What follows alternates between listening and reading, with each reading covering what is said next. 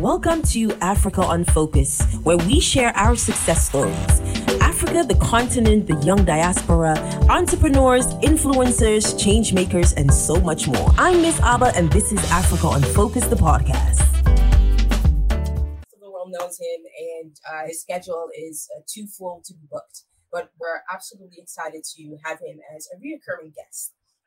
He's a startup reengineering policy consultant, researcher, lecturer, and missionary. He has 18 years of work experience that exposed him to more than 78 countries all over the world. And some of the highlights of his work to date is one where he is part of the team that led J-Life Africa in Ghana, a non-denominational movement to develop leaders across the African continent. He's trained almost 500,000 young people globally. Oosh. He's the immediate past head of programs at the Danquah Institute and now the founding executive director of Kandifo Institute. And I'm so happy that we have a bit of his time to come and join us. Let me just invite him, Palgrave Boakye-Danquah. Good evening, Palgrave. How are you? I'm very well, thank you. And a very good evening to you, Ms. Abba, and to all your viewers around the world. A good evening. It's a pleasure to have you back on the show. It's always inspiring. I hope you heard me what I just said, that it's always inspiring to be talking to you. I know. I mean, it's a joy to be back and to see that we are relevant to the global conversations at this stage. And it's our thrust that we continue to remain relevant as the years unfold. Yeah, definitely. And I always ask this, when people come on the show, Sunday means so much to a lot of people. How was your Sunday today? Did you care to share some of what you've been doing? Today was very good. You know how we've had ease up of the COVID-19 and the protocols and the lockdown. So churches have opened and it's gone beyond the limited number of 100 now to an unlimited number. So I had an opportunity to be in church this morning just to worship my Lord. And afterwards, I plugged myself into the office, just preparing for this unprecedented, critical conversation that is needed at this very time. And I'm just thankful to you and Don for the continual opportunity that you grant Kandifo Institute and myself to join this global conversation. Yeah. Again, it's a pleasure to have you here on board. Normally, my Donnie is here, but Donnie had somewhere to go, so he hopes to come and be able to tune in rightfully on time. But he sends his regards. So just to let you know that he was really anticipating and excited to be having you back on the show again today. Great. So hopefully we'll be talking to him later on. You also mentioned that, they're easing down the lockdown in Ghana. How has life been changing? Like, how is this new normal, as a lot of people call it, been in your experience? Well, thank you very much. I think that the leadership of the country, His Excellency Nana Danquah Akufo-Addo, and his vice, Alhaji Dr. Muhammadu Bawumia, together with all the stakeholders, have done extremely credibly well in ensuring that trust is built in the normal citizenry, and the easing of the protocols has been extremely good and healthy. So it started with the opening up of the economy after the intensive lockdown for 3 weeks. The economy was open for everyone to go back to work. And then it followed up onto the opening of schools for final year students in the university, final year students in the high school, and final year students in the junior high school. The rationale really behind this was to ensure that you don't have a backlog, because once the new academic year begins, then you have a backlog of people that have not completed level 400, a backlog of people that have not completed senior high school 3, and a backlog of people that have not completed junior high school 3. And so this was to ensure that we push up the ladder where final year students in university can write their exam and subsequently graduate, so that the level 300s will be able to push up and to enable the senior high school 3 students who are completing to come up onto level 100, and then to allow the JHS 2 students to come up onto JHS 3 and allow the JHS 3 students that have graduated to go on to senior high school 1. And so those were very, very helpful incident. And I commend the Ministry of Education, the minister in charge, Dr. Matthew Poku-Prempeh, and his very deputy for the very good work that they have done together with the Ghana Education Service. Then further on came to the easing of religious gathering. And so the churches were allowed to operate in an hour for a minimum number of 100 people whilst observing the various protocols. And this clearly also gave rise to other churches that really, maybe I shouldn't even call them churches, but other gatherings that does not really represent what we read in the good book, to really make an introspection of themselves, to realize whether they are either churches or just a gathering of people in pursuit of something that we do not have an understanding about.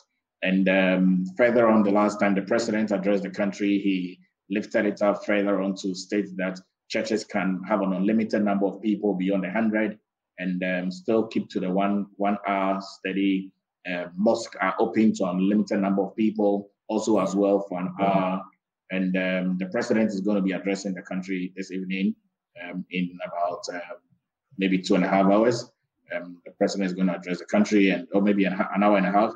Yeah, I think so. No, I think 2.5 hours. He's going to address the country and clearly just let us know what the next steps are like. I'm not sure I want to predict what the president is going to say, even though I may be able to put a few statistics together.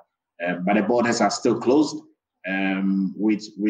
for very good reasons, purely because we want to be able to control the spread of the coronavirus. And the borders are open for people that are citizens of the country on mandatory quarantine at your own cost. So when you come, you quarantine yourself for 14 days. So technically, we would say that borders are open for citizens of the country, either by birth,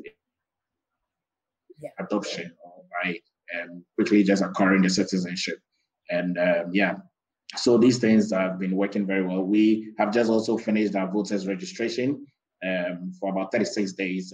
Ghana had to clean up the voters registration. The Electoral Commission did state that the voters registration was overly bloated, and so it needed a cleanup of that. And so give young people an opportunity who are not either registered before in the previous election because we're not 18, an opportunity to register in this year's election. We recorded close to about 16.9 million people that have registered in the new voters registration, and it's commendable. It's really commendable to commend the Electoral Commission and Commissioner Jane Mensah and the rest of the persons that are there, and Dr. Srebo and his colleagues for a very good work done to be able to clean up. So the statistics also says that had they not cleaned up, had the Electoral Commission not cleaned up the voters registration, would have had an overbloated number of close to about 20 million people registering in the voters registration for the 2020 election. Meanwhile, Ghana is a population of 31 million people. So the statistics does not really work out well to have 2/3 of the persons above 18 years old registering. And so the cleanup was really important and really necessary. And I think that the 31 million people of Ghana's population, to have 16.9 of them registering, is a true reflection of our democratic progress. And we commend the Electoral Commission for such a good work. Right. So let me just just go back. I know we've had you on the show. This is the third time around, but I think that with a lot of our listeners, the impression still is that Kandifo Institute is like a political party or something like that. You know what I mean? But just to emphasize that that's not the case, could you be able to just summarize what Kandifo Institute is really about and why we are having conversations like this? Thank you very much, Ms. Sabah, and even to Donnie, who is in absentia, and to the rest of your listeners. So Kandifo Institute basically is a public policy think tank, very conservative, libertarian, and we are involved in a number of advocacies, and we write a number of papers.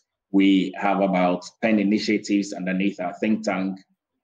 We have the Leadership Hive, we have the Governance Hive, we have the Economic Hive, we have the Let's Go Lower, we have the Mentoring and Coaching Hub, we have the Let Her Lead, we have the Abatu Asomdue, we have the Democratic Election Think Tank Center. We have a Mentoring and Coaching Hub. We have just launched our GhanaElectionWatch.com. We have an institute that is focused on training young people to be next generational leaders. called Yendachin. Yendachin is a local word, tree word, which means future. I'm not Pan-Africanist, but I believe in the originality of the African history and heritage. And so I always would like to go back to our local dialect. So Kandifo is a tree word which means leader, Obiodikai, which means leader. And we can write it in tree. The right spelling for Kandifo is O, and there's no O alphabet in the English rendition. So that's what Kandifo Institute stands on. To think that Kandifo Institute is a politically oriented think tank is to see that we are doing our work extremely well, which means that we are in the public space of engaging all political parties. And rightly so, civil society organizations are supposed to be one of the arms of government that keeps the government accountable, that bridges the space between the government and the citizenry. And so if you hear that Kandifo Institute is involved in political conversations, it's rightly so because it's part of its mandate to be a think tank that is involved in public advocacy, that is conservative, that is limited, that thinks about limited government, that is libertarian in nature. And so all of these acts of conversations are extremely important for our political discourse and our democracy. Yeah, I love that. So just to emphasize, because we have a shout out to Richie AT, who was one of our devoted listener, most outspoken, who probably gets the impression that, this is politically affiliated in that sense that we're avoiding in our talks now. But just to point out, it's not that. It's a think tank, and it has several, last time you pointed them all out one by one, several initiatives to ensure that young people go ahead in its rightful way. That's urban language, the urban summary. Let me just put it right, like that. Right. One of the questions, and this is a funny, an interesting question that Donnie chipped in, because one, coming from our last interview, talking to you, talking a bit about the discipline that young people should look for to have and things like that. It drove us into the right direction. Donnie came up the next show wearing a blouse, wearing all, looking all chic, and we had both even done more research and more reading, several books like the Influence of the West on Africa, How to Be Better Communicators, and so forth. There were a list of things that we improved in our life. And we were just wondering, this type of impact that you seem to have on people, is this normal? How is your reception from young people in general? Well, I think that generally, if you have built yourself quite well over a period of time, if you have taken what you do very seriously, if you have not stopped doing the very basic things that brought you to limelight and brought you to the summit of the mountain, and you continue to do that, you clearly would see that impact is made. And impact is really, for me, described like a vehicle colliding into another vehicle and seeing that there is havoc that has been caused. And so it's really just for me very welcoming when I get to hear that either young people or even elderly people make reference of the fact that one or two of my conversations on my lifestyle has been a challenge. And it really doesn't get much into my head because we are very focused on where we are going to. We are very focused on what we want to do. And we just keep saying that it's good that this has made an impact upon your life. Just pass it on to another person. Really doesn't make much meaning if you just say that it's made an impact and you don't leave it out.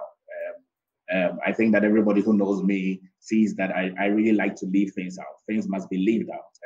If things are not lived out, that is of no relevance. And I mean, I've been particularly very excited about this evening's conversation because yourself and Donnie, and I'm sure the rest of the production team, have chosen a very important topic, and I'm sure you're going to welcome that conversation. But I just really want to throw light into it because you have chosen a topic that looks into building a system that we can trust and understanding the true role of leadership. And it's really, really important that if we want to build a system that we can trust, then we need to be doers of what we say. Mm-hmm. Yeah, absolutely. I definitely agree. Well, just to go back into, just like you mentioned, the main topic of this conversation, it was listed out like that to really be able to engage with our audience so that people could raise questions and be able to ask, what system are we talking about? Let me just explain it to our listeners where this particular topic came from. And one of the first things is this period that we are in. 2020 came quite surprising for many.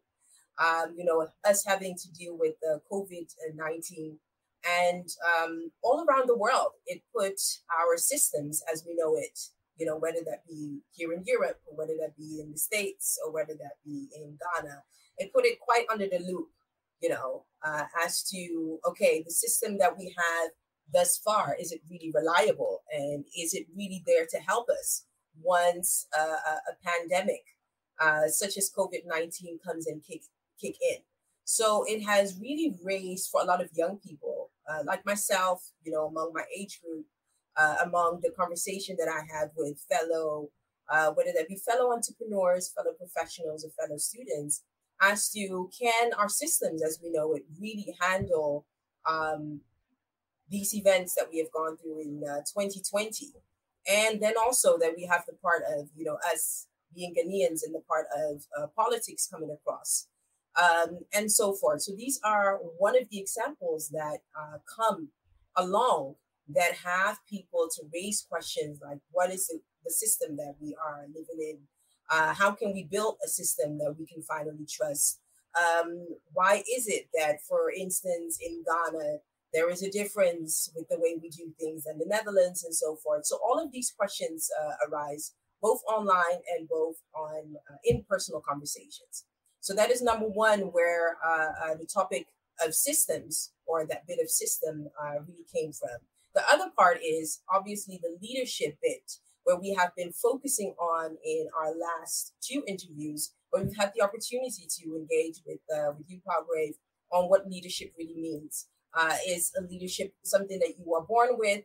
How do young people take on a leadership role and become effective in their roles, and so forth? So many things that we've discussed. So now we're actually coming back to that conversation to be able to connect the two, and also find means and ways to identify opportunities that we can take as, I would say, global Africans, but both Ghanaians living in Ghana itself, to really look forward towards building a system that we've often complained about, and actually building the system that we really want to see. So that is, just to explain it to our audience, what has led this particular topic to come to this point.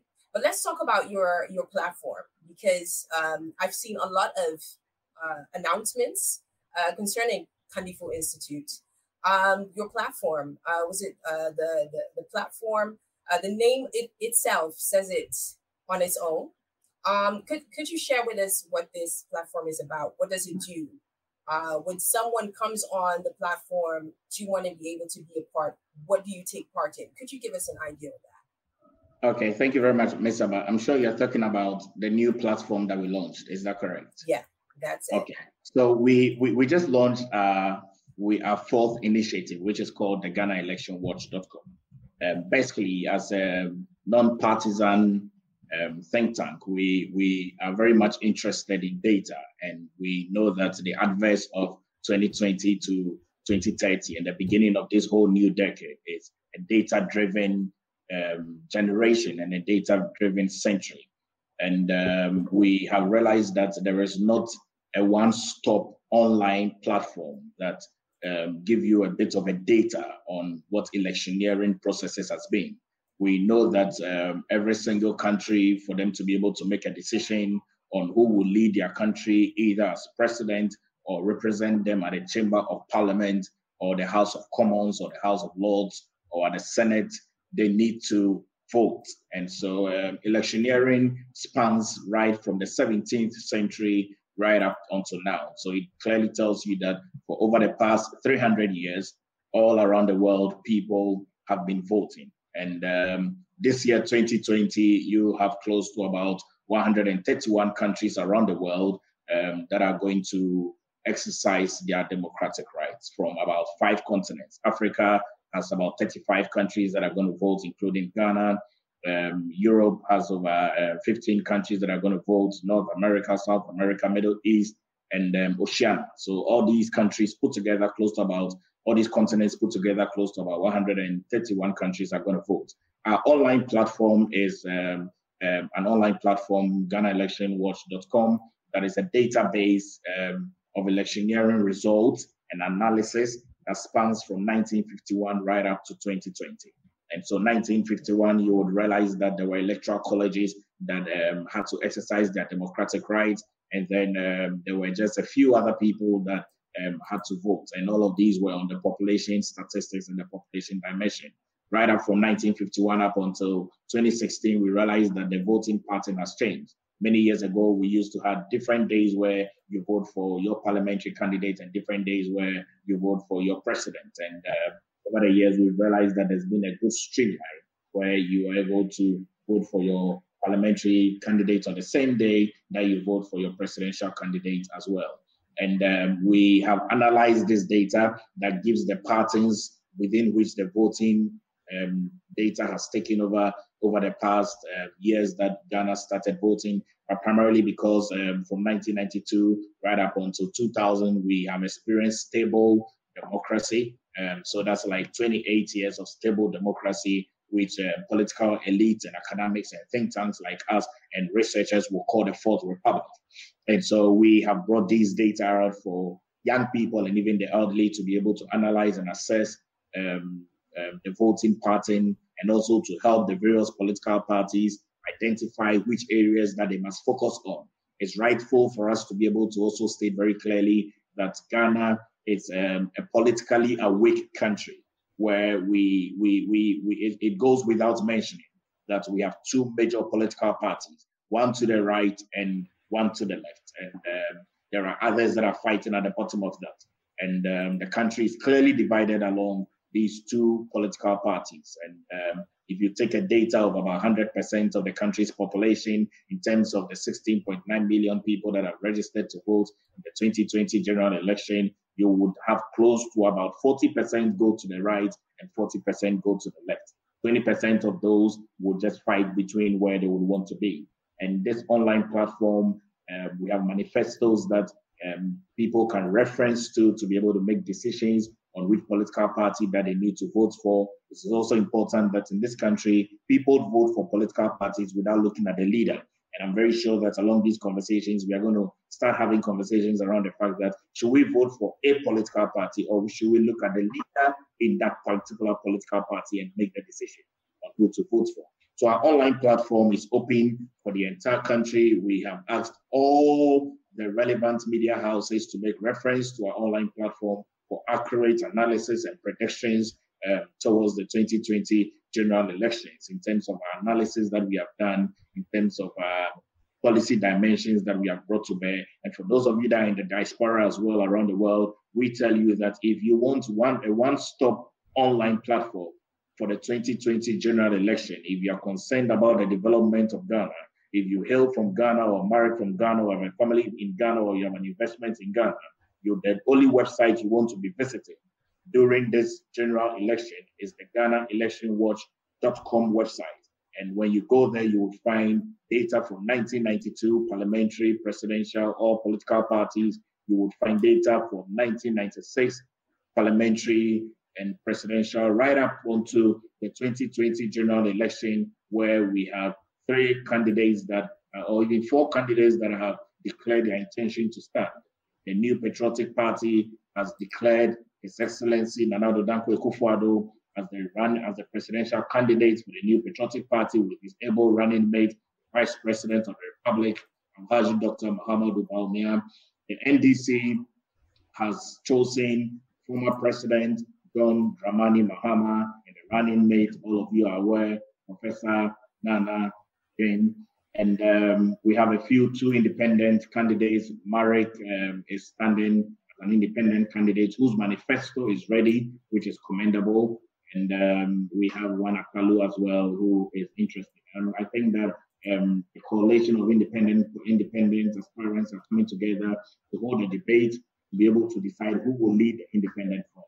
And this online platform is extremely non-partisan. By its name is GhanaElectionWatch.com. One of the good things that we have about this online platform is that beyond the election, all other media houses are going to close down their election centers and focus on other things. One of the things that this will do is that we are going to be watching. The reason why it is called Ghana Election Watch is that right up that once we are done with Monday, 7th December 2020, and we do not go into a runoff until 28th of December, and the president is declared and sworn in on 7th January 2021, the Ghana Election Watch website begins to watch into the next election, which is Saturday, 7th December 2024. So we are going to have a 4-year watch to be able to see who we should vote for come Saturday, December 7th, 2024. And that is the purpose of this online platform, which is an initiative of Kandifo. I see. And just to ask you, because I hear a lot of, a lot of the reason why the platform is here, the type of data it focuses on. Can you share a bit about the reliable part? Some would say that, because I hear one would comment that, a lot of these platforms or a lot of these watch or even to media platforms are regulated by a political party. Could you share how this is not related to a particular political party and some type of confidentiality, as they would say? Could you share a bit about that? How is this different? Thank you very much. This is very different because this sits on a think tank. All other maybe platforms that may be available may be skewed towards a particular agenda. But this sits on a think tank that is non-political. This sits on a think tank that is tried and tested and proven to be very objective in its analysis, even in moments and times where it does not favor the people that matter. And so people should trust us and give us the credibility that we deserve and the credibility that we have had over the years. It also sits on a leader that is tried and tested over the past 22 years, which is myself. And clearly, we are very sure that come December 7th, as we get closer to the polls, the various analysis and statistics and predictions that we'll be able to put together will reflect the very one that the Electoral Commission will put together. And we are working for this good country. We are working for all the 31 million people in this country. And we are working for the Electoral College, which is 16.9 million people. And so this is extremely non-partisan. All the various political parties are on the platform, from NPP to NDC to CPP to PNC to NDP. All those political parties are there. And it's rightful to even note that when we had the launch, all the political parties were present. We had representatives from the CPP. We had representatives from the NPP, the NDC representative. I spoke with him, but he mentioned that he was on the campaign trail and sent his apology and couldn't attend. And so we are very much open to all the political parties, and we told them that if you visit the website and you don't find any of your manifestos there, email it to info@GhanaElectionWatch.com, and my able team will be able to upload all your manifesto. And one of the things that we're going to do as well, beginning from maybe next month, in the next 3 weeks, is that we're going to have an opportunity to interview all the presidential aspirants for all the political parties. And I think that without going ahead of myself, it would be a great honor to partner with High Radio to be able to do this for the good people of this country. Love that idea. That's a way of chipping in a good and powerful suggestion. I will definitely follow that through with the managing team. I love how you are explaining, the whole operational part of the platform. Obviously, with your line of experience and things, you could just back to back tell us about, how the political system is set up. But I would really like to know more about your observations on the side of young people, because that is really the group that you're focusing on, and that is really your participating group. That is the target group of the Kandifo Institute.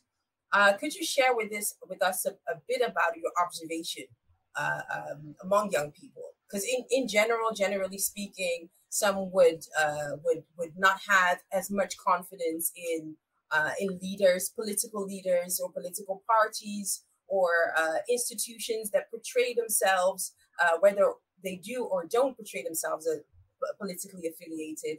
But I just want to know, what are your observations in terms of the confidence of young people participating in this platform that you have initiated and others? How is that? Could you tell us a bit about some of the observation that you've made? Well, thank you very much. I mean, you would be amazed. I have been overly overwhelmed with the number of emails and phone calls that have come through from diverse kinds of people, showing interest and also availing their skills to help us with policy analysis and data collection and research and entry of data. And all of these are young people. Even right up today, I've had close to about 5 people visit me in this office to be able to share that they want to be a part of that. And all of what I've asked it for them to bring their CVs. And I've just reviewed close to about 25 CVs just today, and sharing all of them at various places in terms of volunteering towards the election. And the Electoral Commission has accredited my institute, Kandifo Institute, as one of the observers, and during the general election. And so we are going to recruit close to about 2,000 to 5,000 young people across the country and distribute them to the various constituencies and polling stations, 275 of them in number. And there's going to be an opportunity for young people to be engaged in the democratic decisions and even be able to observe on the proceedings, because the 2020 general election is one of the elections that is going to catapult this country towards its development. And I want to be very, very objective, and as objective as I can be, I want to encourage every young person to be able to hear what each leader is saying and ask themselves if it reflects to their own values. I think that if you want to be a leader of this country, your vision must be audacious. If you do not have an audacious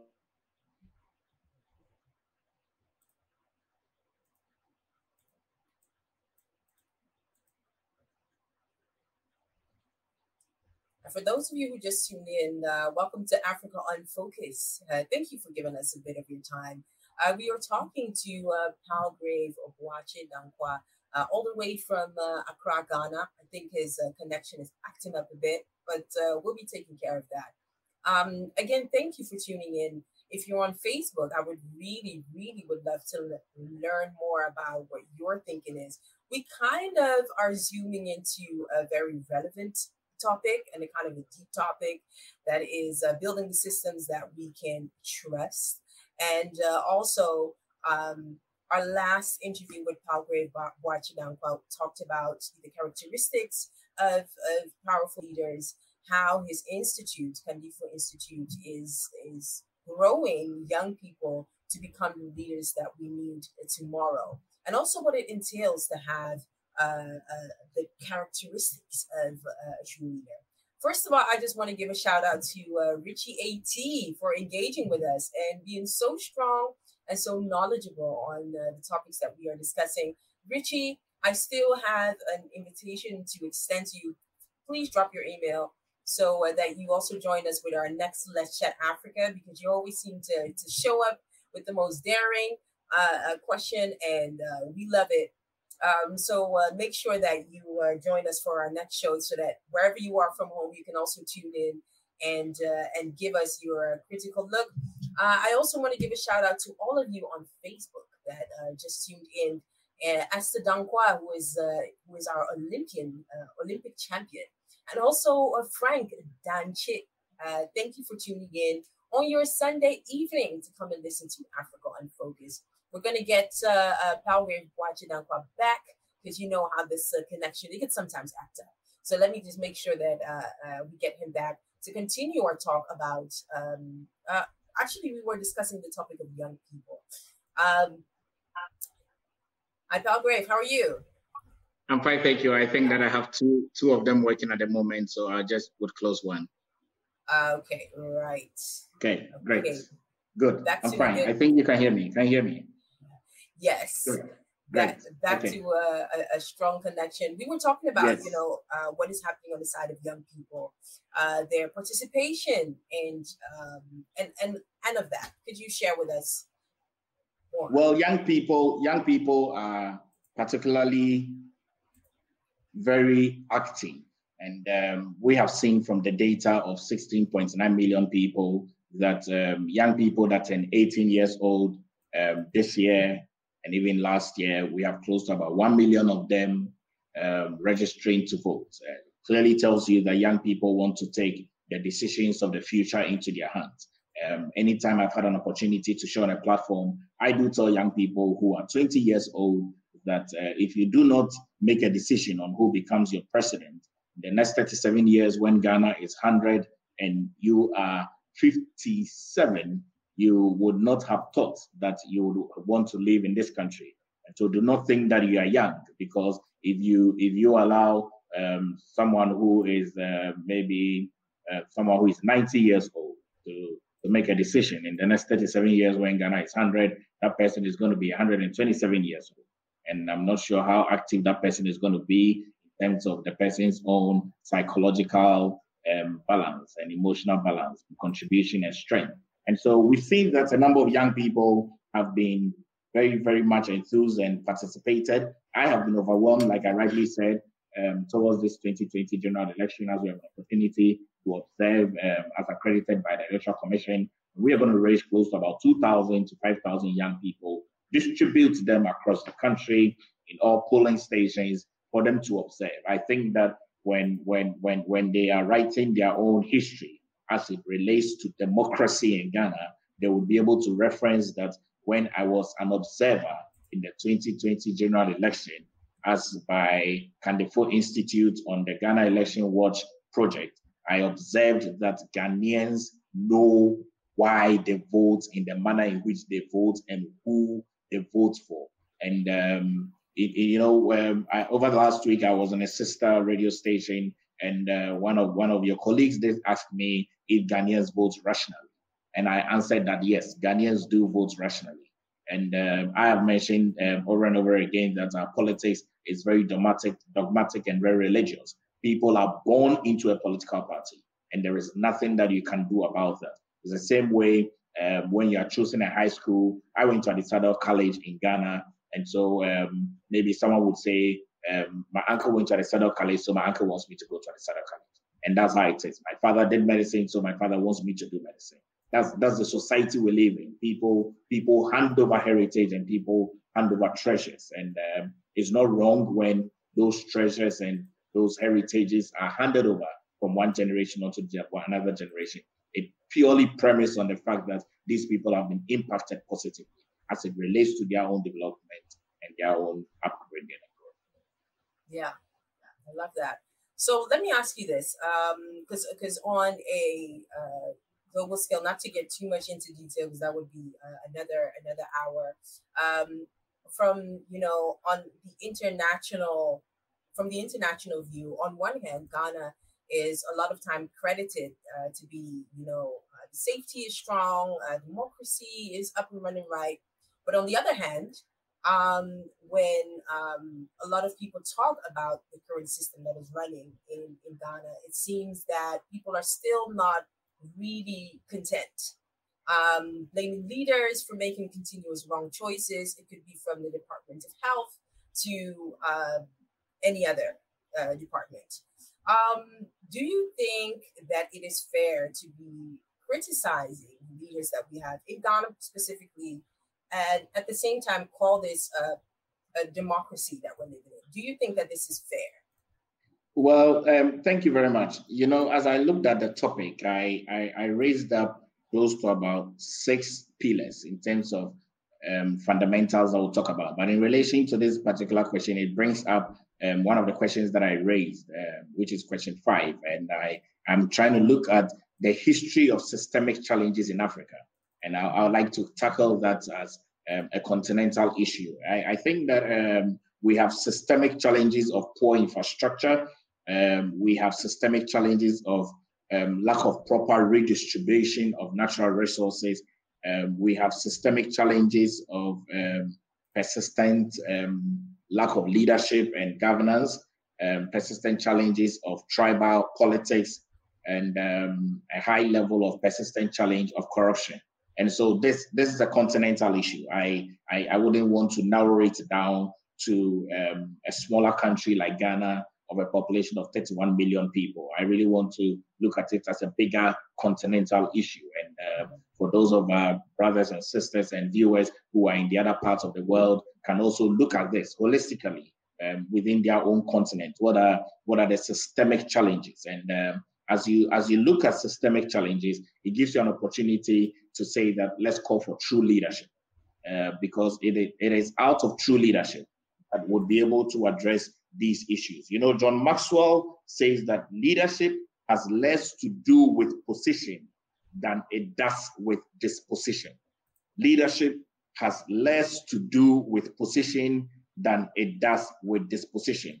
And I answer the question what true leadership is, as true leaders are really people that are in service for their people. True leaders act with integrity, and in doing so, they establish trust.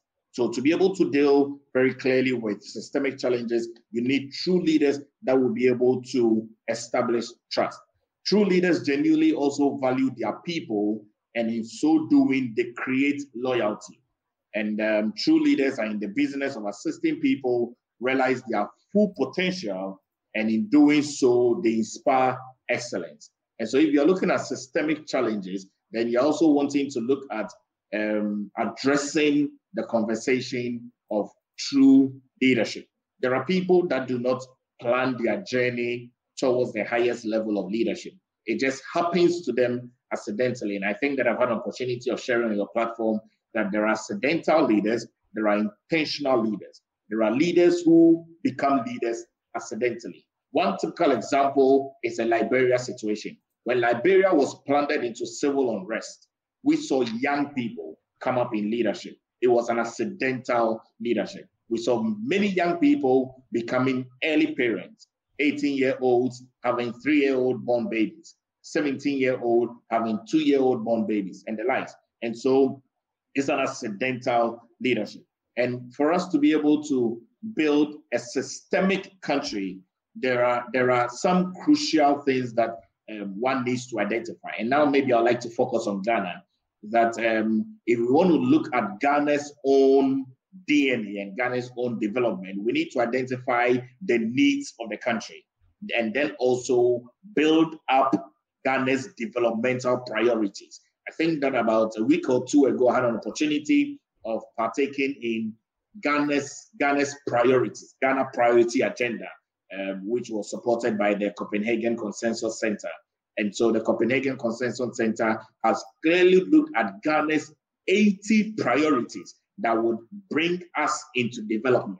And I happen to be one of the persons that reviewed some of the papers and contributed as well to this conversation. But if you're looking at building a systemic country, you need to identify the development priorities, because development goes with policy.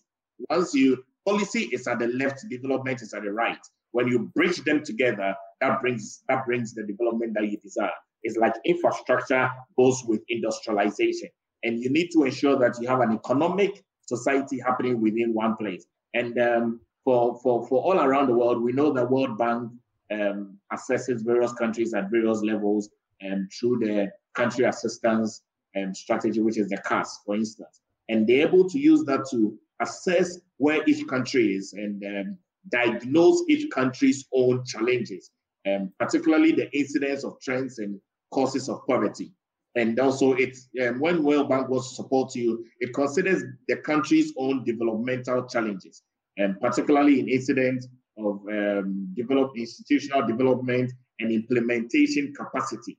Ghana is a very, very, very enriched country. And I think that the 2016 general election clearly exhibited to the rest of the world and even to the country that they overwhelmingly voted for this very certain president. And it's really just by the figures.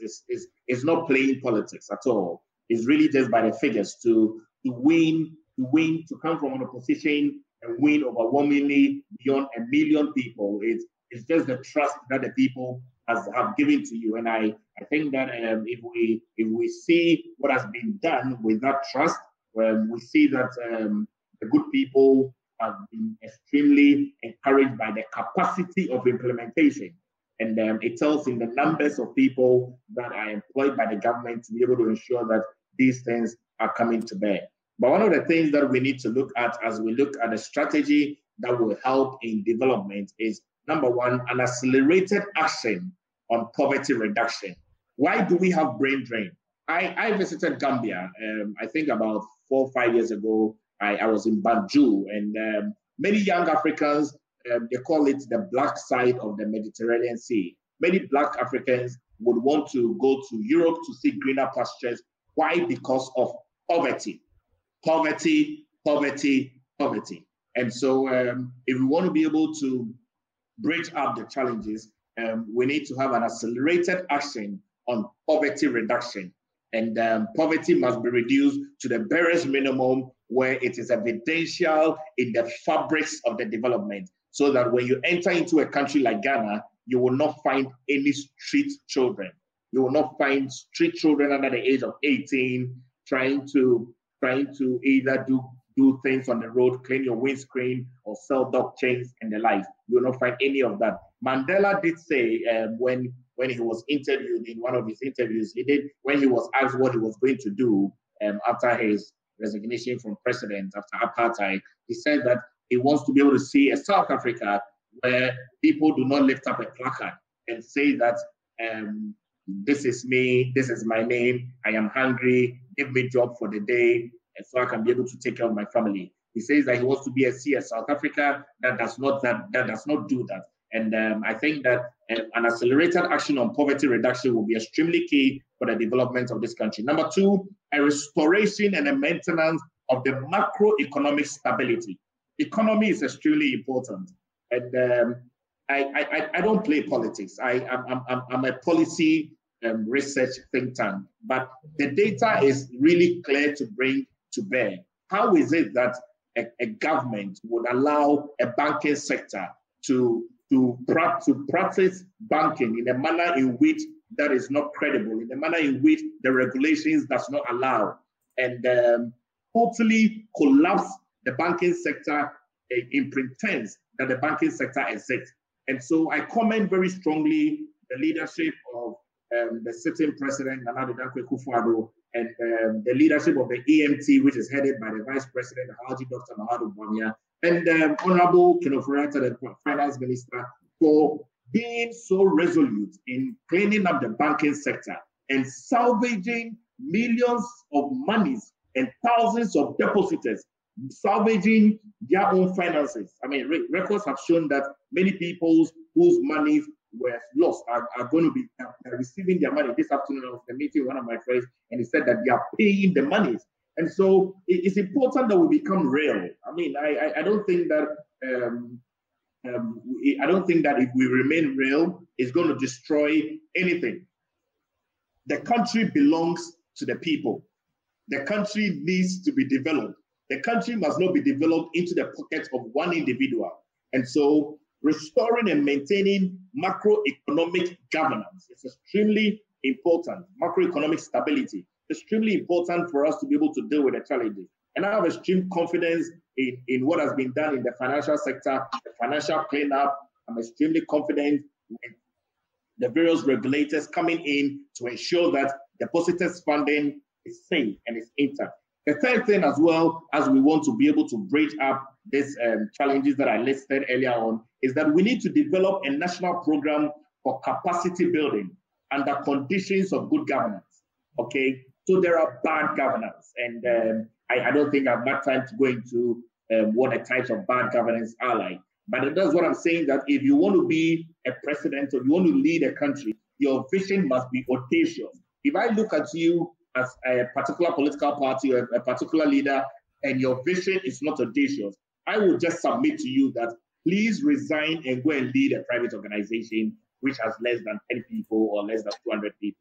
You may not have the capacity to lead 31 million people and even represent those 31 people on the global ladder of leadership. And so the fourth one is that we need to foster private sector development in all sectors. Private sector development in all sectors. For us as a think tank, you know that we are in the free market space. And so recently we held on very strongly and went in support of making sure that we break the monopoly of one particular telco in the country. And we wrote papers and published it in various newspapers about how we feel that that monopoly must be broken. Because if that monopoly is not broken, it has a negative impact on the country's own telecommunication agency, which has less than maybe less than 50% in that. And I don't want to mention any of the telcos, but we must really foster private sector development in all sectors, especially agriculture. You know that we have more lands in Ghana than we do have the sea. I mean, we are not when you go to Liberia, you see the Gulf of Guinea and the Atlantic Ocean, all of those things. I think that we have more land, and so we need to be able to make sure that the sector of agriculture, we have enough to be able to feed the rest of this continent. And so we need to develop that. And we need to take into consideration the various perspectives of sustainable development goals. We need to look at our economic dispensation very well. We need to look at our social, environmental, ecological, and institutional perspective. The economic perspective clearly focuses on the economy of the country. Our economic perspective focuses on the economy of the country. And the ecological aspect also takes into consideration the stability of biological and physical systems. And I need to just explain that social perspective reflects the interface between development and the social norms that prevail in the respective stakeholder groups. And for us to be able to ensure that we bridge these challenges, finally, we need an institutional perspective. That is important, most important ingredient for sustainable development, which drives the country positively. Right. So, because I hear it, and definitely what I like is that you've drawn out some of the exact systems that tend to be quite unreliable. Let me just put it that way. Just to give an example so that we could have an idea of specifically the strategy that we can think of or that you're driving young people to do. Like, for instance, police extortion, specifically traffic officers. What is a practical strategy that you think of or the Institute thinks of, not directly implemented because, again, we're not a political party, but really driving people towards? Could you give us like an example of such? For instance, basically, one example would be that there are systemic challenges that are in every country, and to be able to go against the norm is to understand the laws of the country. And so take it like maybe in the police service, and you are either stopped by a particular police person and he's trying to extort you or trying to bully you. You need to get back to the law and let a police person know what you are aware of, and you need to be able to challenge the police person. And I think that once the police person is aware that you understand the law, he's not going to disenfranchise you from going ahead with your drive. This is one example. Mm-hmm. Right. I see. The education system. What are your observations about that? Can Kandifo Institute have an opinion, as I would say? Where do you believe it can use some improvements? Absolutely. I mean, we've written papers on the educational system, and I'm sure that in 45 minutes, when the president addresses the nation and gives the directives on where education is going to go, we've written papers on the fact that in terms of reopening the entire educational system, we need to be able to do it in models. I have advocated that children go to school for long hours. I mean, sometimes they're in school and they're really not doing anything. The maximum retention rate of children is about 6 hours. And so typically, if you take your child to school from 9 o'clock, your child should be closing by 2 o'clock, or even at most 1 o'clock, and bring your child home to be able to build on the child's own social development. And we've written these papers that if we do open the schools, we need to run a bit of a modular system where we have 3 batches or even 2 batches. Some will go to school 3 times, 3 days in a week. Others will go to school 2 days in a week, and they'll close very early in shorter periods of time, so that it gives time for the children to be engaged in other social sectors. And we've had conversations of this nature at the very highest level to the people that matter. Yeah. So I hear you you saying the Kandifo Institute has been working. It's been running. One of the announcements definitely is the Ghana Election Watch. You just pointed out what that really means, what that stands for, what it intends to do. Also was another announcement that we picked up on because we follow you on Facebook, and we follow the institute on Facebook. Very, very exciting to see. I think one of the latest is, let me make sure I name it right. Where you it had to do, you were or Kandifo Institute was appointed Africa's academic advisor for Indian University. These are some of the things that we have picked upon, endorsed by the institute. What does this mean? What is that specific appointment? What difference does it make for young people in Ghana? Okay, sure. So thank you very much. I think that in our first interview, you did mention that I've done quite a bit of schooling, and I did not take that lightly as well. So I've done some quite bit of schooling, and I'm still in the field of schooling. And I think that would continue to study as the opportunity avails itself. And so clearly, I was appointed personally as the academic advisor for Africa for DPU, which is an online university based in India. And as I was appointed academic advisor for Africa with overriding responsibilities as well beyond Africa. And my goal really for the new academic year, which is beginning in September, is to be able to raise close to about 1,000 students who would offer MBA. And so there are 2 options. We give 100% scholarship to 1,000 students who are eligible that will go through the Indian system once they are selected, and they'll be able to do an MBA for free. And so I mentioned it here this evening as I hold a conversation with Miss Abba and Donnie in Ascensia on High Radio, that yes, if you're listening to us and you're interested in doing an MBA and you do not have funding, there's funding available for you, 100% scholarship. And all you need to do is to just reach us at Kandifo Institute.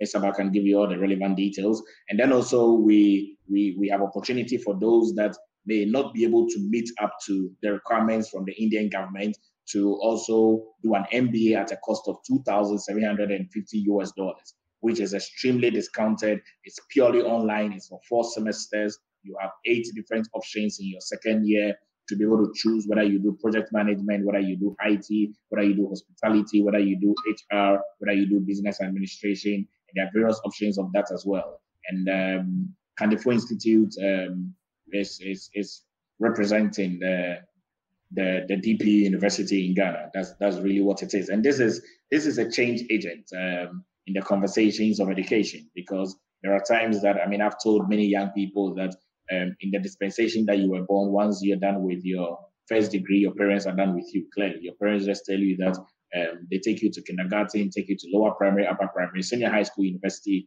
and then the rest is really up to you. And so if you finish your first degree and you're working and you have time on your hands, jump onto the online university, DPU online university, enroll on the MBA course, and be on your way to your own developmental agenda. So really, this is what it is. And I honor the Vice Chancellor of DPU for the recognition he gave to me to serve on the advisory faculty for Africa. And I think that I'm showing good leadership over these 8 weeks that I've been in office as the academic advisor for Africa, to be able to do advocacy on leadership and education and raise those students that will be needful for the academic year. And so admissions are still in ongoing. We haven't closed admissions yet. And so if you're interested in enrolling the MBA course for DPU, please connect with Kandifo Institute. Just Google Kandifo Institute and you'll find the contact details, and we'll just pick it up. Or reach Miss Abba, and Miss Abba will get you to Kandifo Institute. Sure, be sure to forward that. In the meantime, for those of you who tuned in, thank you. Shout out to all of our lovely listeners that just tuned in from on the Facebook page, on YouTube as well, and also of course on our radio channel, High Radio, the voice of the next generation. This is what we're about. We're all about young people and making sure that the voice of this generation and the next is heard. If you just tuned in and you have this thriving question, I know I have a few questions in the comment box that we will be discussing in a few minutes with our special guest, Palgrave Boakye-Danquah, who's director, the head of Kandifo Institute. And this is the third time around that he has been joining us on this show to talk about, what the Institute is for. And also we have touched on different topics such as leadership.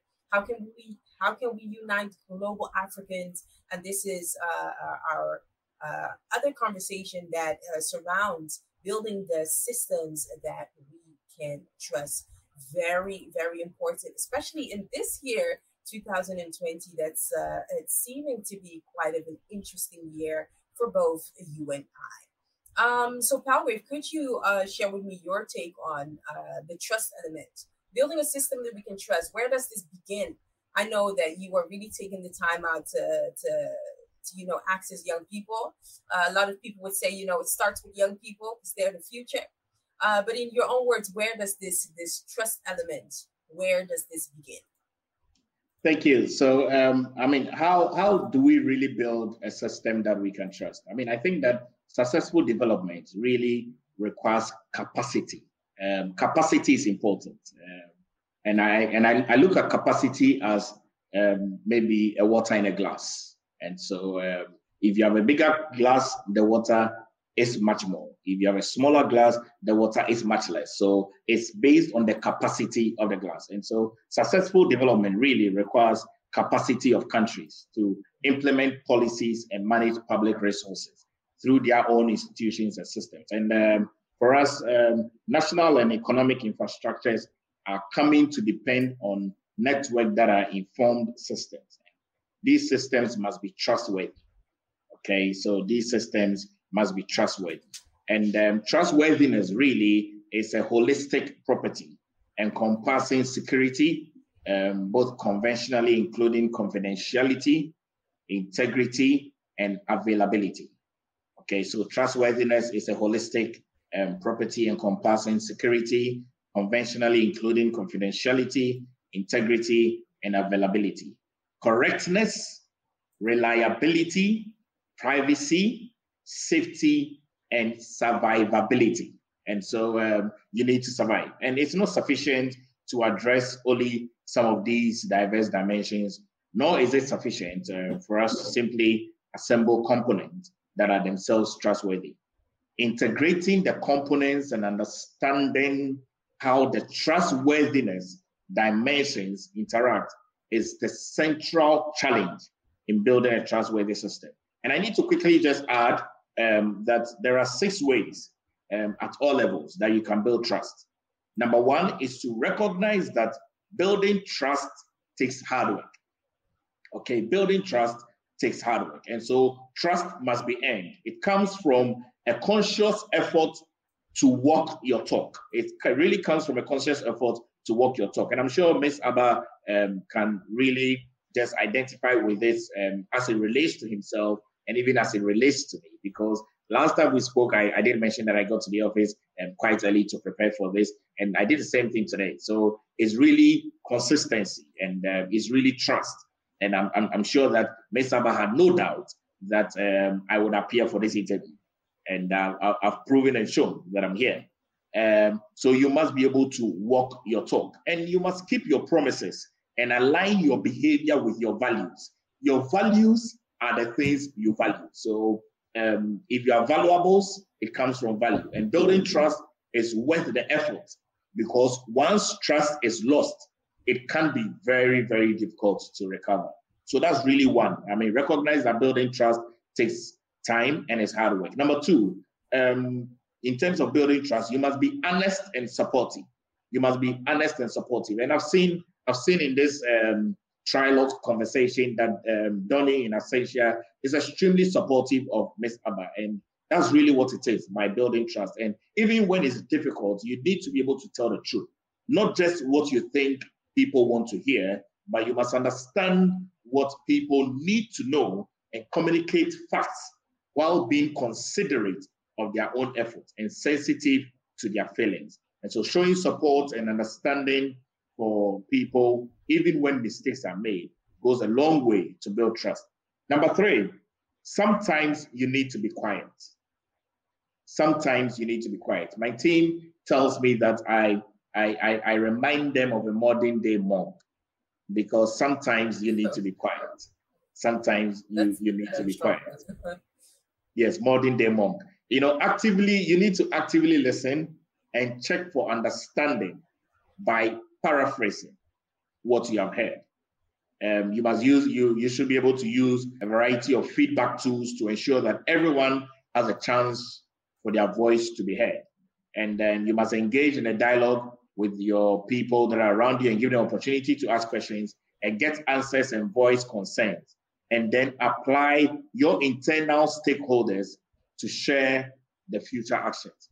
Mandela was once asked, and I think I've mentioned Mandela twice this evening. Mandela was once asked what made him a great leader.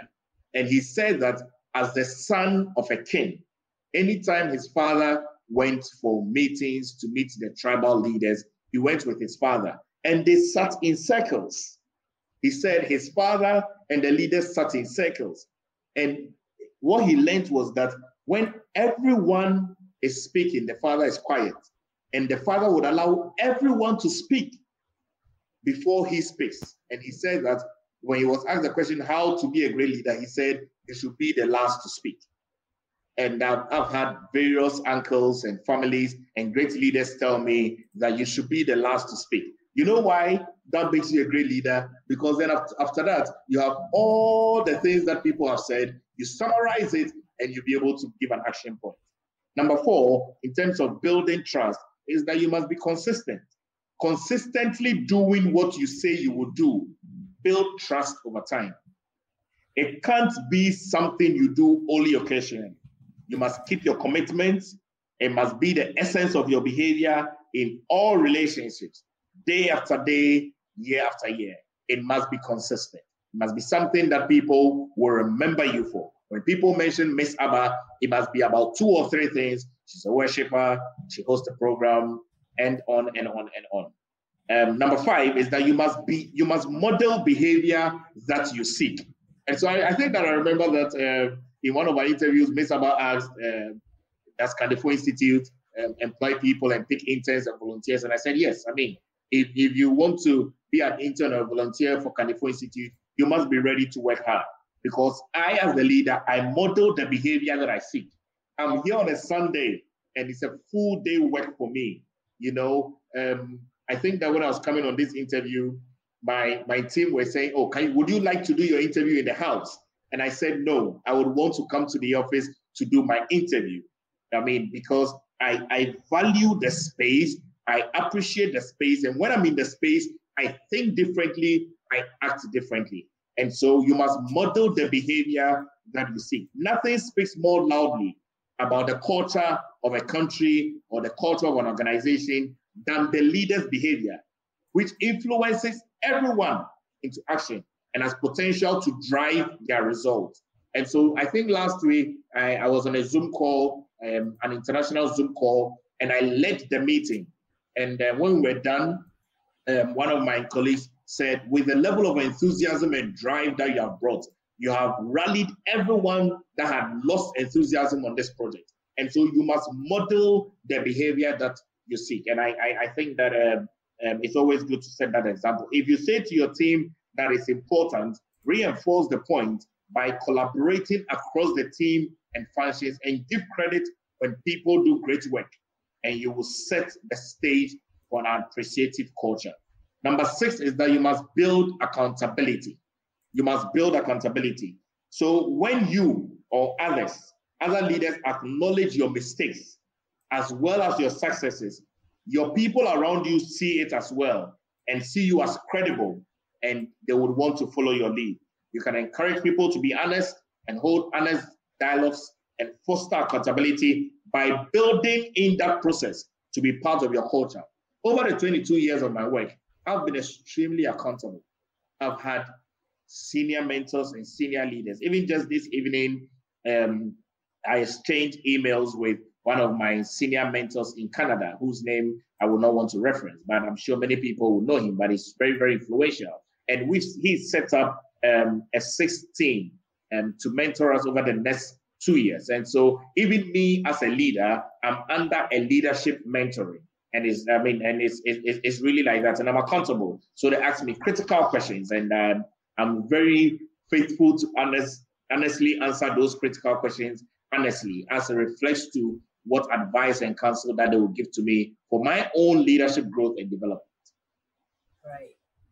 Well, speaking of questions, I think this is a good moment to look into some of the questions that we have.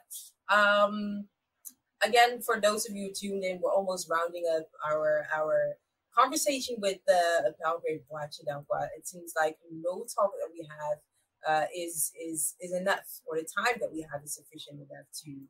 But I know that the whole of Ghana is waiting for the president's address, so I have to make sure I keep this within time. Here is a question from Johnny that really prompted me to ask, and just short and sweet. For progress to be made, this is a statement made by Donnie, for progress to be made for Africans as a whole, it would take a group of nationalists, a group of individuals with a sacrificial love for their people beyond their personal Black consciousness, taking upon the responsibilities of doing better for their community or for their country. What is your take on this? I agree 100% with Donnie on his point. Reason is that one of the leaders of the Northern People's Party in this country is called SD Dombo. Many people who are old and young will remember the man called SD Dombo. He said that you cannot lead if you have not served. You cannot lead if you have not served. And I think that there is premise on a number of leadership conversations that are being held, that if you have people who shoot up themselves into leadership without serving, it breaks the fabrics and the morale of the society and their own leadership organization. And I think that is quite evidential on leaders that have served, that have given up their best. When they have an opportunity to lead, you see the fruits that comes out of their service of leadership. So I do agree with Donnie 100% that to make progress, you need to serve and you need to make sacrifices. We all are making sacrifices. It's a Sunday and Miss Abba is set up in her home and she's making a sacrifice to host this interview. It's a Sunday and all of you that are watching are making a sacrifice to be able to watch us because you believe very strongly that this is needful as a conversation to be held for the development of our continent and the world. Right. So here is one from our listener, Richie AT, who is giving us an elaborate explanation. Any system that is created by Africans for Africans must be one that can be used across board in every African country. So much so that Africans can begin to become patriotic Africans, true to our African identity. Data-driven generations, indeed. Remember, it just has to be bottom-up approach, and this man is purely a top-to-bottom dream. What is your take on this? I'm not quite sure if I understand his question, but clearly, I think that Africa, we learn across board from the various continents. Africa hasn't got it all. There are continents that have gone ahead of us, and when continents have gone ahead of us, and I think that is his last part, which I'll tackle, data-driven generations indeed. Remember, it's just to be a bottom-up approach, and this man is purely a top-to-bottom-down dreamer. So basically, if you don't want to live in a data-driven world, then you really don't have a stake. In this 21st century, you can't be thinking that you're living in maybe 15th century or 10th century or 1st century and things like that. The world has changed and developed drastically. And I'm sure that even the writer himself uses a mobile phone, unless, of course, he hasn't got a mobile phone. But for him to use a mobile phone means that he believes in data-driven generation. If he has a smart TV, he believes in data-driven generation. If he uses Uber, which is data, he believes in data-driven generation. And I think that data is not a Western thing, and data is not an African thing. Data has come to meet us in this 21st century for us to be able to effectively do things. I'm sure the writer himself has had an opportunity of traveling around the world, and I'm sure that he might have used an aeroplane. And so if he's used an aeroplane, of course, it's data. It's data that communicates, it's data that the pilots use to communicate with the people on the ground. And if he watches television every day, and even as he's even watching us now, it's data. And so data-driven generations, I think that his question comes back to him that indeed proves that he's a data-driven generation. And so Richie T, welcome on board to the data-driven generation, and let's go on this journey. Right, I love that. So we're almost wrapping up our conversation with Palgrave Boakye-Danquah on building the systems that we can trust. It seems like it's a lengthy job to actually build a system that we can trust. Trusting our leaders, one would say, it first takes transparency, it takes this, it takes that. Where do you think, at this time we are in August, in Ghana, it's nearing election time. In your own words, what would you say that young people can do to start building that system that they can trust? And that would be the system in its full rights, the health department, which you mentioned, infrastructure and so forth. Where do you think at this point for young people this starts? Could you close with that one? I think that young people should get involved.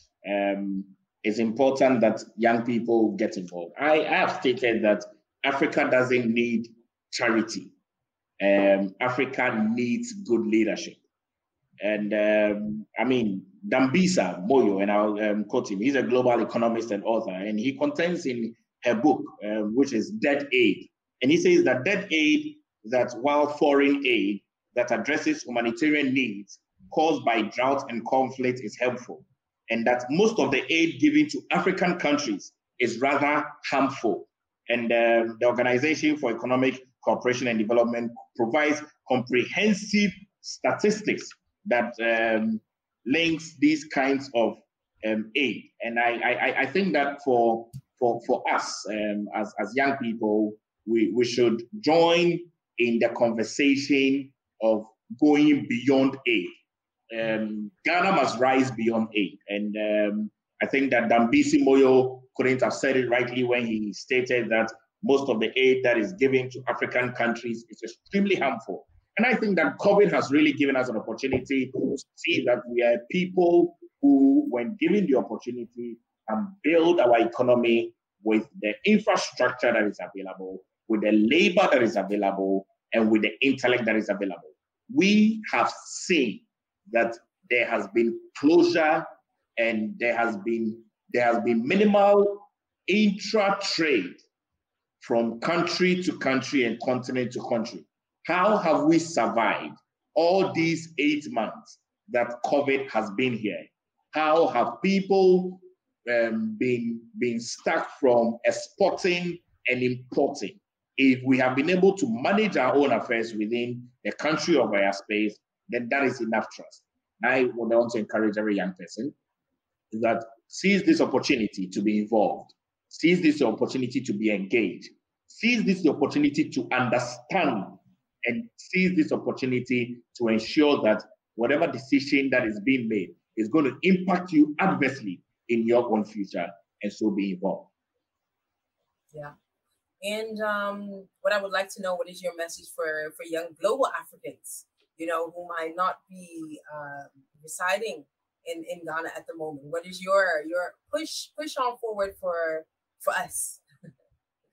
Well, so I would want to say to all my Africans and non-Africans that if you're looking for a continent that breathes life, that has good climate conditions, that has minimal depletion of the ozone layer, seek Africa. Africa has gone green, and Africa remains green. come to Africa, stay in Africa, help build Africa, help develop Africa. I've seen a map where all the continents of the world, if fitted in Africa, makes Africa where the world must meet. I love that. And just before we round up, I would really like to give a shout out to a few of our listeners who was also Aaron. Aaron, I know that you are listening from a London city. Just a shout out to you. Richie, thank you for being our engaging, our most outspoken listener so far. Shout out to you for tuning in with us on this Sunday. You seem to know a lot about the systems that are currently running in Ghana. Also, a shout out to Nanama. Thank you for listening, and also Esther Danquah for tuning in with us today and listening to our talk with Palgrave Boakye-Danquah. Just before we round off Palgrave, what can we look forward to? What is in the next 3 months we can look forward to as far as Kandifo Institute and as far as you are concerned, other than the fact that you mentioned that Ghana Election Watch is looking forward to having an interview with all of our candidates, leaders specifically, all of the other that you mentioned. What else can we look forward to? Thank you very much. I think that over the next 3 months, everybody around the world should be looking forward to a conversation that has just begun with Growing Leaders International. Growing Leaders International is a big leadership institute based in the US, and they are going to be signing an MOU with Kandifo Institute and myself. We've been friends for the past 3 years, and this is going to lead us into an unprecedented opportunity to train millions of young people in Ghana and even across the continent on various models that is available, and various models that people would use to be able to live their lives. And in the next 3 months, you should be trusting that we would be able to deliver a credible database for the GhanaElectionWatch.com post the 2020 general election, and also prepare yourself to see that Kandifo Institute would launch their school, which would be a leadership school accredited by Growing Leaders and John Maxwell Foundation. Right. And I think that will also be an interesting one for next time on, to talk to you about this, the education system, the trainings that you are introducing. I am sure that people would also love to find out, does Ghana need that international training and everything? Is that really what young people need? But that's for the next time that we talked about. Building the systems that we can trust. I think this is a topic that we have started to talk about. I think a follow-up is definitely needed, because there's so much to talk about that cannot be squeezed in just 1 hour, 30 minutes or such. But I think it's been good hearing what Kandifo Institute is implementing as it relates to choosing the leaders, our leaders of next year or this year that we are choosing, how it's going to go onward, what young people can do, what is vital for young Ghanaians to be taken part of, to start working towards building the system that they can trust.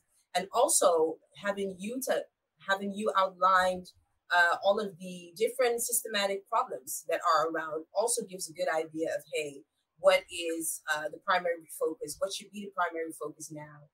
And also, I'm sure that Ghana Election Watch will challenge people to have a critical look at the leaders they will be choosing for, opposing to just because of party sake, just because they belong to the crowd, but they can also have that critical look and be able to make a good decision. Any final words, Palgrave, before we round up? Well, my final words are that we should all keep safe, stay safe, wherever you are in the world. If you're in Ghana, make sure that you exercise your democratic rights on Monday, 7th December 2020. Make sure that you learn how to vote well so your ballot paper is not rejected, because we have many thousands of people whose ballot papers are rejected because they didn't vote well. And I wish the best to the Electoral Commission. I wish the best to the various political parties as they travel around campaigning. I wish them safety, incident-free election, And I wish the globe the best as we all fight to come out of COVID-19. Thank you very much, Palgrave. We'll be following up as our new season will be starting next month, and hopefully to get you back on and follow up on this topic because there's so much to talk about. There are so many facets that we could cover during our conversation. Again, thank you. Have a delightful week. Very much. And we will be keep in touch very soon.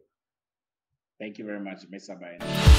Thank you for listening to Africa on Focus. We air live every Sunday on High Radio from 7 p.m. Amsterdam time. Join the Africa on Focus platform on Facebook, Instagram, and Twitter at Africa on Focus, or visit www.africaonfocus.com. And follow me on all your social platforms, Twitter, Facebook, and Instagram at Miss Abba. Shout out to High Radio and Q Vibe for the jingle.